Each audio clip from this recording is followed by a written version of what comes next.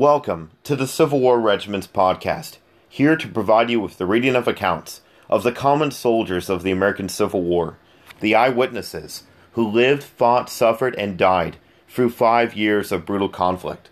It is my hope that the reading of these accounts will make history come alive for you and offer a better understanding of daily life during the American Civil War. Today's account is from Andersonville, Giving Up the Ghost, an entry by Private William Tyson of the 115th Illinois Infantry.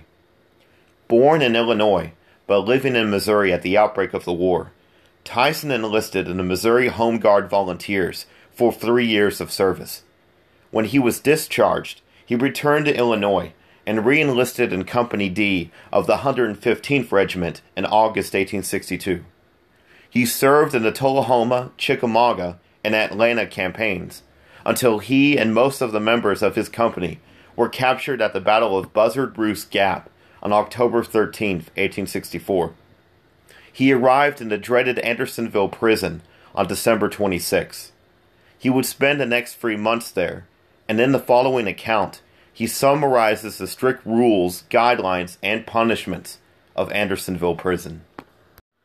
On the 25th of March, 1865, I left that villainous pen and was sent to Vicksburg for exchange, and was thence transferred to St. Louis, paid off, and furloughed home.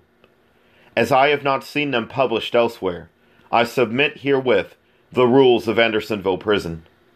1. There will be 2 daily roll calls at the prison, one at 8 a.m. and one at 4 p.m.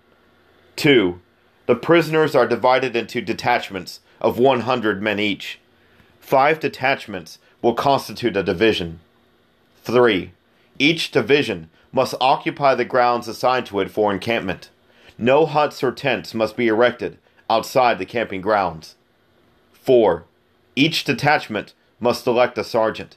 The 5 sergeants of a division will appoint one of their number to draw the rations of the whole division. 5. The sergeants are responsible for the cleanliness of their encampment. They will each day make a detail from among their men to police the camp throughout. Any man refusing to do police duty will be punished by the sergeant by bucking him for the rest of the day. 6. No rations will be issued to any division unless all the men are present at roll call.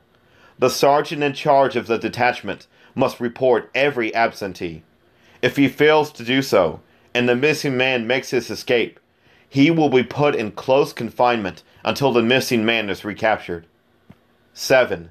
The sergeant of a detachment will report all the sick in his detachment and will carry them, after roll call, to the receiving hospital. After examination by the sergeant in charge, he will leave those who are admitted and carry the others back. He will at the time take charge of those belonging to his division, who may be discharged from the hospital. 8. The prisoners have the privilege of writing twice a week. No letter must be over 1 page in length, and must contain nothing but private matters. 9. Any prisoner has the right to ask an interview with the commandant of the prison by applying to the sergeant in charge of the gate between the hours of 10 and 11 a.m. 10. The sergeants of detachments and divisions must report to the commandant of the prison any shortcoming of rations. 11. No prisoner must pass the deadline or talk with any guard on post or attempt to buy or sell anything to the sentinel. The sentinels having strict orders to fire at anyone passing the deadline if attempting to speak or to trade with them. 12. It is the duty of the detachment sergeant to carry any men who should die in quarters immediately to the receiving hospital, giving to the hospital clerk the name, rank, regiment, and state of the deceased. 13.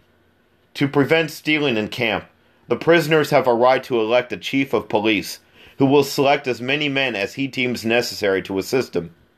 He and the sergeants of the divisions have a right to punish any man who is detected stealing. The punishment shall be shaving of 1/2 of the head, and a number of lashes not exceeding 50. Private William Tyson, 115th Illinois Infantry.